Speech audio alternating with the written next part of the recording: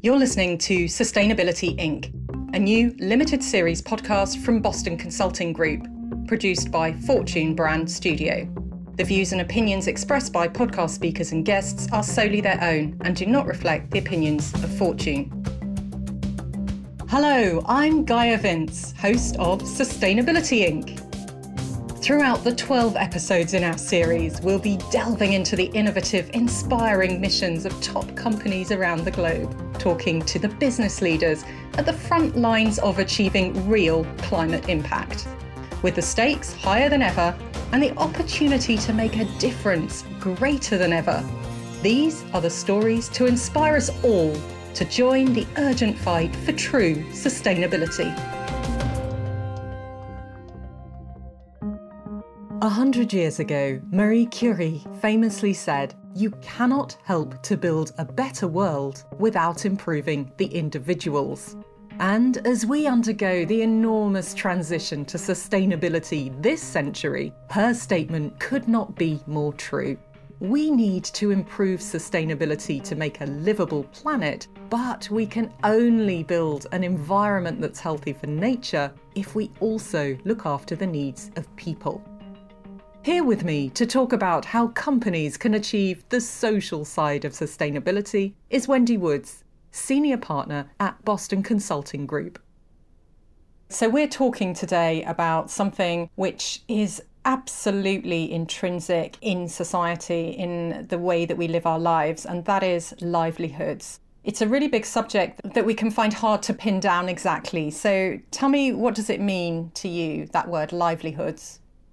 I like to think of it really aspirationally and much more broadly, which is a dignified way of providing for and taking care of ourselves, our families, and contributing in our communities and our world.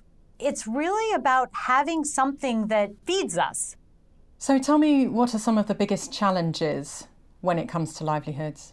So the biggest challenges on livelihoods depends on where you are in the world, what sector you're operating in, what industry you're operating in.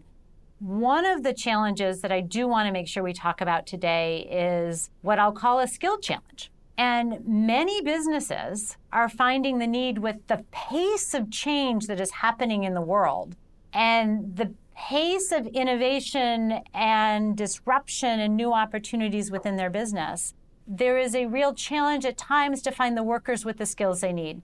I think it's hard to have a conversation about livelihoods and not acknowledge the food system transformation and the agricultural system transformation that is happening in the world right now. Tell me about it. By some accounts, food and agricultural systems in the world employ between a quarter and a third of the working population in the world. Tremendous number of employees. Many of them are subsistence level farmers. And with what we're seeing in the transformations that are happening in the world right now, as it relates to climate, as it relates to the potential, we're seeing some real opportunities to improve the quality of the livelihoods within that food system, agricultural system in the world.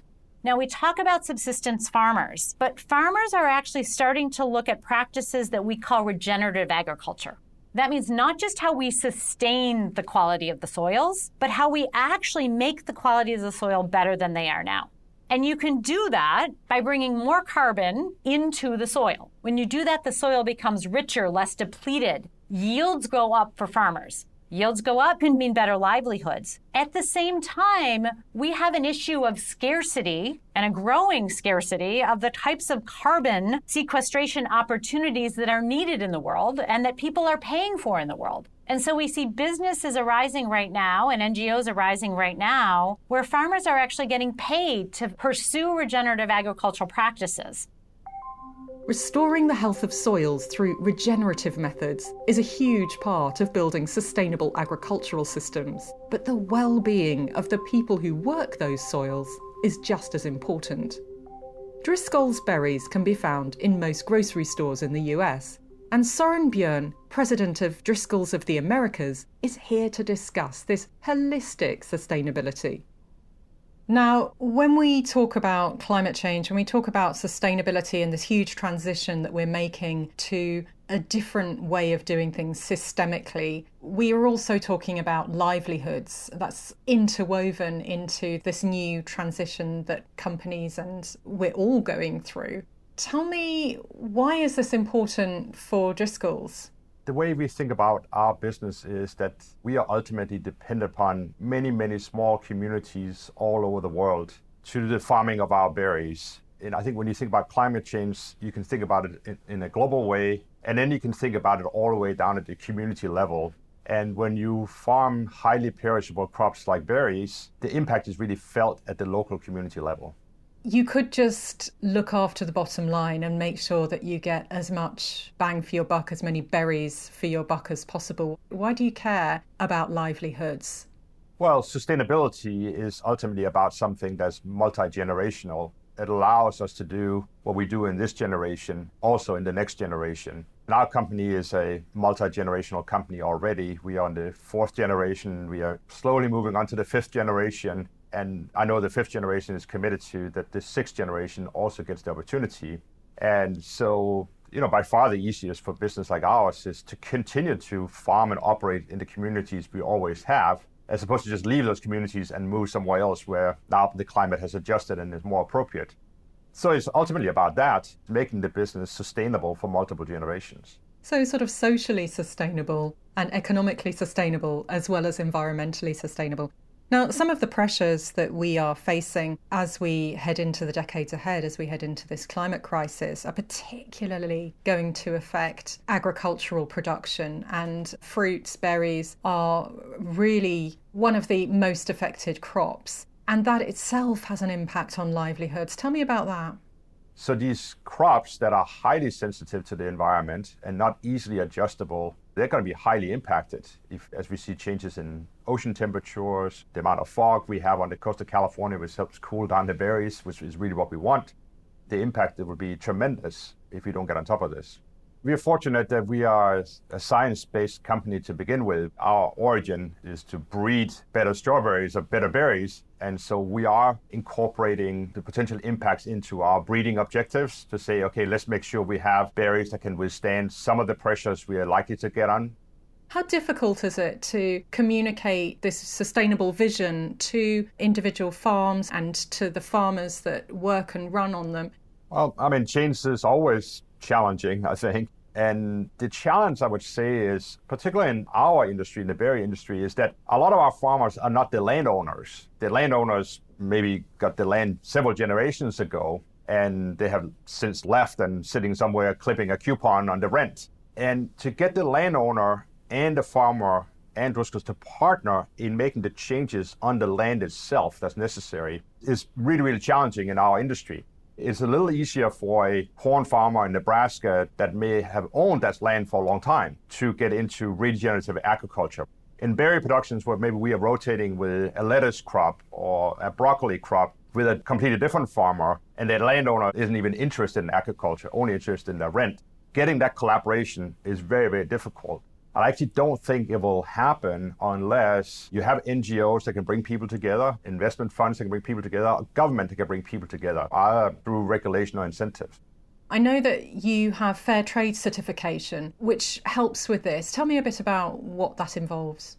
We began to realize that we were looking at the impact we were having as a business in quite a narrow circle. We have a lot of well-paying jobs. For example, in Mexico, where the Fair Trade program is deployed, the average pay of the harvesters in the Driscoll's enterprise is significantly higher than what is generally the wages in Mexico. But we began to realize that our impact was actually much, much broader. We have literally, in our enterprise between us and our growers, created quite nice farm worker housing units that has running water. It has a health clinic inside. It has great cafeterias. It has opportunity for continuing education and on and on and on. And those are things that just didn't exist in the community. And so actually our problem sometimes today is that the workers we bring in that live in the farm worker housing actually have better conditions, are better taken care of than some of the people that were local. So now we're sort of having to turn around and say, okay, well, how can we help the local community catch up? So you're a berry company, but you're also invested in people. Why did you start caring? Well, it's a very labor-intensive business. I think this year in the business I'm responsible for, there will probably be somewhere between 75 and 100,000 individuals that pick Driscoll's berries in between US and Mexico. That is a lot of people. And it's not obvious that they're just going to keep coming back year after year after year.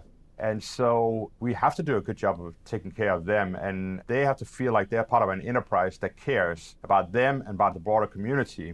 You know, we have a business that's so highly collaborative because you have these independent farmers that run their own business. You have Driscoll's that does the genetics and produces the plants and ultimately sells the fruit. And that makes it a people business. So are you developing genetically modified berries that can withstand the sorts of temperatures we're expecting, and perhaps that can withstand some of the many pests that feed on berries so that you don't need to use as many pesticides? Yeah, I think that could be a shortcut to take. Consumers all around the world have spoken loudly and clearly that they are not ready for genetically modified berries or gene-edited berries. And so our commitment is to do it through natural breeding processes, and that's what we do. There are no genetically modified Driscoll's berries in the marketplace, and there are no plans to put them out there. One of the things as we sort of moving on to the next level of climate change impact on our business is what we are really doing is taking the approach of really having the science drive what is the priority. Science here is so critical, and it's frustrating that in the world today that science is being challenged to the degree it's being challenged. We really think that's the key asset here that helps us prioritize and really drive where we can make the greatest impact. And so that's what we are committed to at Driscoll's. Ensuring fair labour and trade practices is not just a priority for the food industry. The garment industry is also starting to address the challenge. And there have been calls for regulations to play a bigger role in speeding this transition to protect employees throughout the supply chains. Right, Wendy? There's absolutely a role for regulation. We need to find a middle ground. We need regulations that protect the safety of workers, that provide decent working conditions, that provide that dignity, that provide decent wages so that people can actually feed themselves and their families.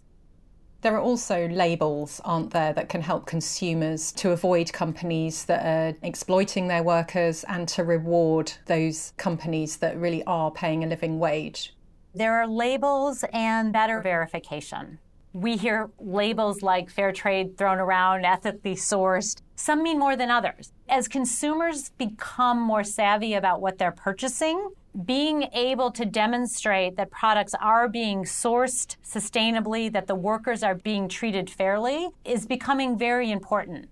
I'm actually on the board of an organization called OpenSC that BCG and WWF founded, which provides supply chain transparency and certifies and traces and verifies through the blockchain, being able to certify all the way through the value chain that you are paying fair wages to the farmer who actually supplied the commodity is something that actually creates value for a number of companies.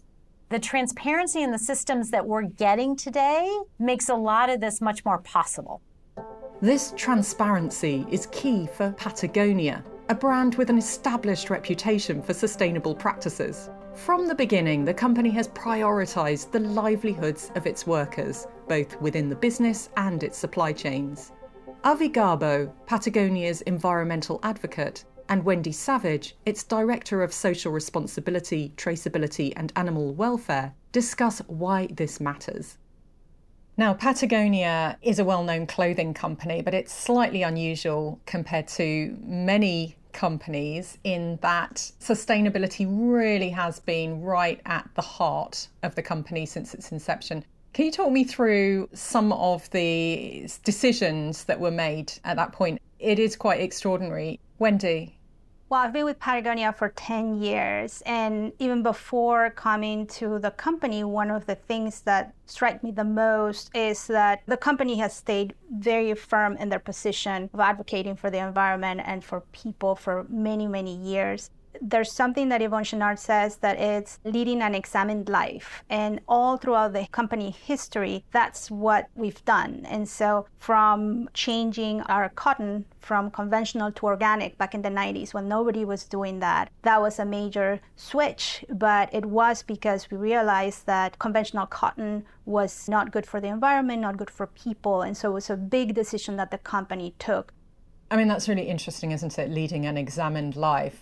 How has this transition in the public consciousness and the political consciousness changed, and how is it changing Patagonia, Avi? What we try to do is be as responsible a company as we can. And that really means examining everything from our inputs, the way we grow our food, the way we grow the textiles or procure the textiles that end up in our apparel, through, as Wendy works with, of course, the importance of social welfare and worker protections, but all the way through the full life cycle of our products, culminating, frankly, we've got a growing worn wear program, of course, where we sell our used gear because we all know that the best jacket for the environment is the one that you've already bought. That is to say, our mission is not merely reacting to public perception, it's really staying true and adhering to what I'll call the founding values or founding principles of the company. All that being said, there's no question that you see, I think, more and more businesses certainly talking about being more sustainable and more responsible. And I think it's very important for a company like ours to make sure that we encourage that sort of activity. I think we're all of us kind of mindful of the typical greenwashing, and we want to make sure that actions follow words. So let's talk a little bit about the people who make the products. How important is it that the livelihoods behind Patagonia are also sustainable?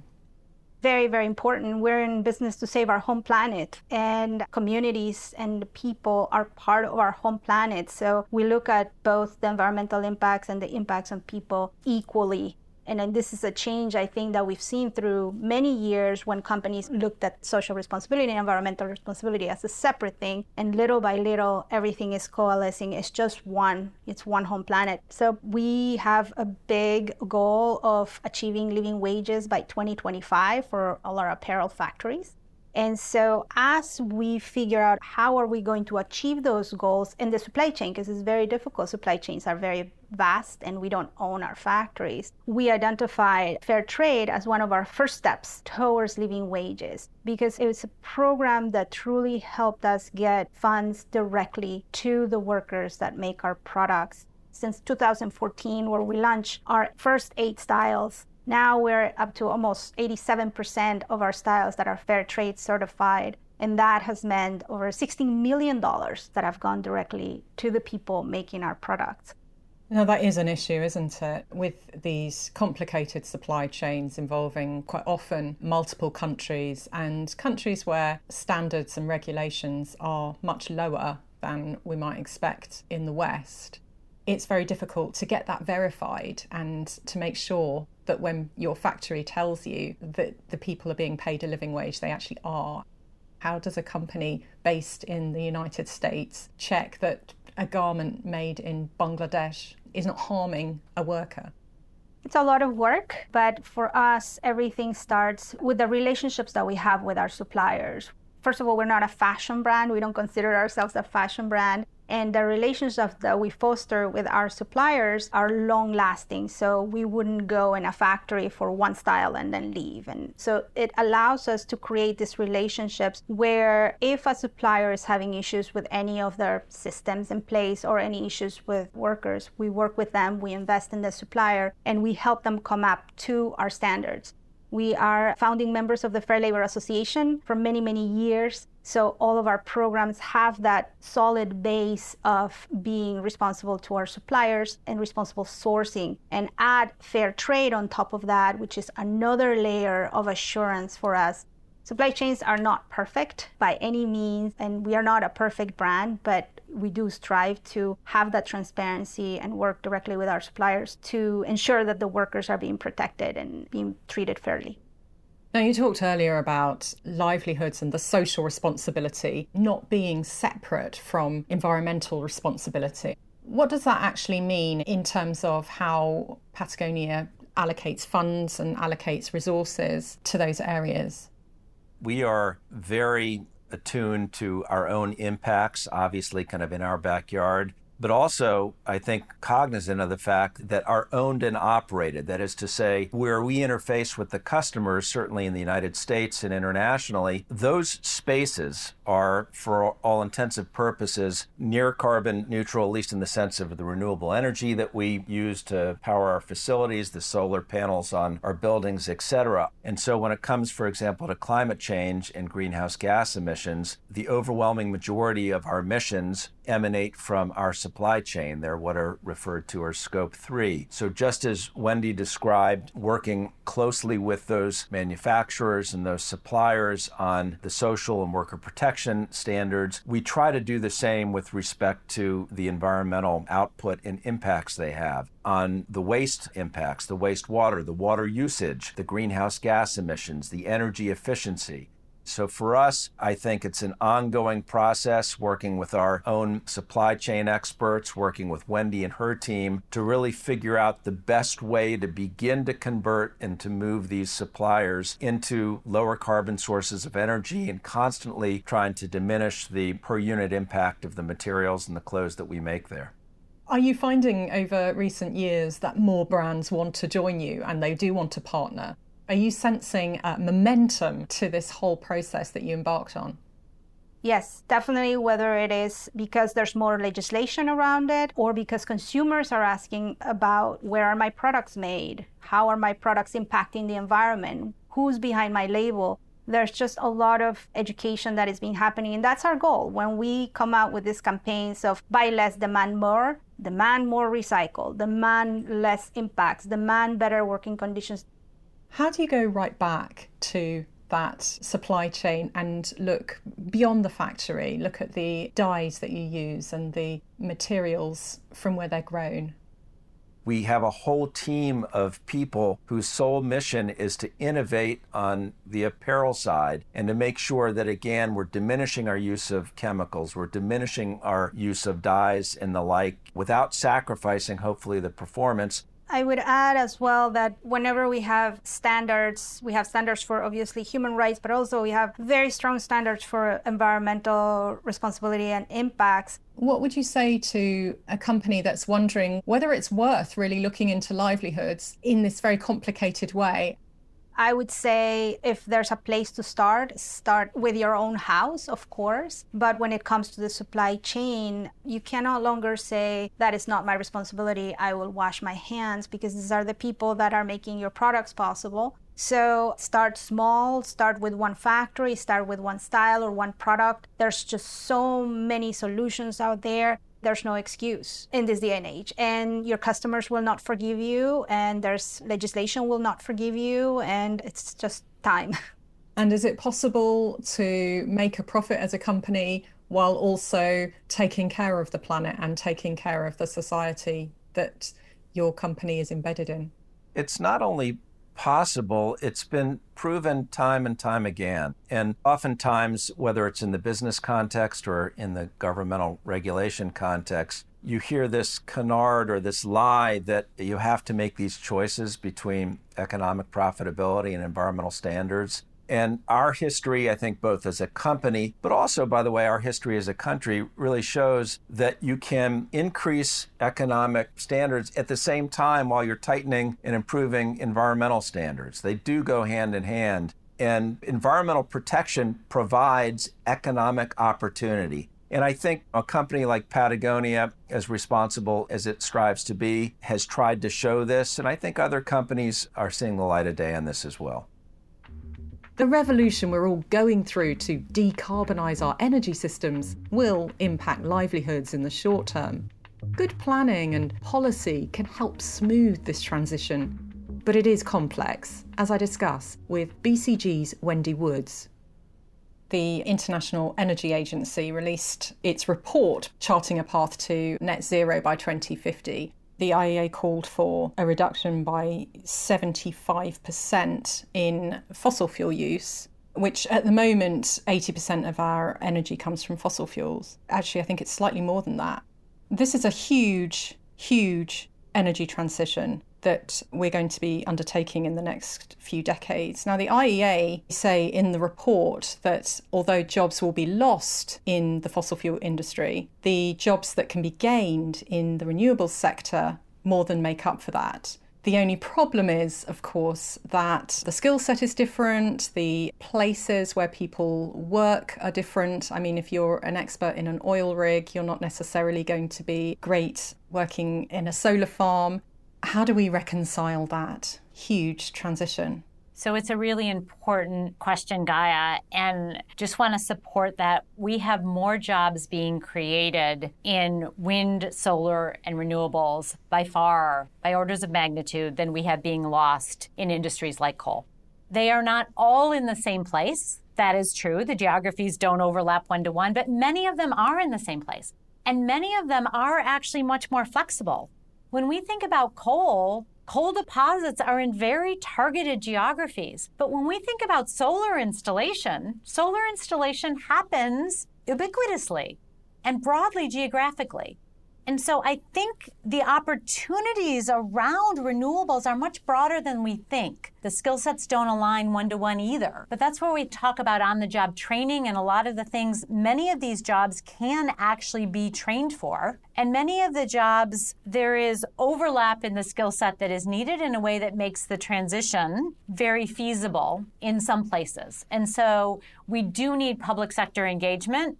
We understand that it's not going to work for every single worker, and we need to understand the safety nets that are going to help with that. But there's a lot of overlap. Looking ahead here, Wendy, what would you say to a company who wants to make sure that their supply chain is ethical with a living wage for the people who work for them? Is it worth doing? It is absolutely worth doing. And in fact, I would say that as those demands that we see from consumers and investors and governments ratchet up, it will be not just a worth doing, it will be a requirement to do, and it will be a requirement to succeed. The best advice I have is don't try to do it alone. What we are seeing in the best instances are partnerships across sectors, across industries of manufacturers and businesses working together with their suppliers to provide visibility and to demand the changes they need and the transparency they need to first understand what's going on in their supply chain and get the performance in the supply chain that they actually need. This is a social justice issue, isn't it? Because we in the rich world might demand very quick and luxurious commodities at a low price. People in the poor world are perhaps desperate for wages of any kind. There is a change in the air that consumers are demanding transparency over supply chains. They want to know that the things they're buying are not exploiting people. Do you have a sense of when this change occurred and where are you feeling it? Are you getting it from customers? Are you getting it from shareholders? Is it within the company itself? There's a tremendous change, and the exciting part is that it's coming from everywhere. We're seeing it absolutely for consumers, certainly from the younger cohorts of consumers, but across the board. We're seeing individuals wanting to pay attention to know that the products, as you said, are not exploitative and good for the environment. We see it from investors who see the risks that are being created when products aren't sustainable, are contributing to climate change, and all of the risks to the economy in those situations. We're seeing it from employees who, as we said, in the sense of livelihoods, want to work for companies that are creating a sense of purpose for them and doing good in the world. We know all the data that employees in a company that feel a sense of purpose are more than twice as productive as those who aren't. And so the pressures to actually create this sustainable, inclusive world at companies is what's really exciting and encouraging me to believe that we can get there. This has been something that has been in the air and coming about for a long time. I think what we're seeing is some of that transparency and the ability to see more deeply into supply chains, to share information much more quickly, means that it is that much easier for consumers and investors and governments to act on that information. A living wage is essential to sustaining our planet. This goes beyond simply creating jobs and demand. and extends all the way to guaranteeing a sustainable livelihood for the people producing everything from wood to food to clothing.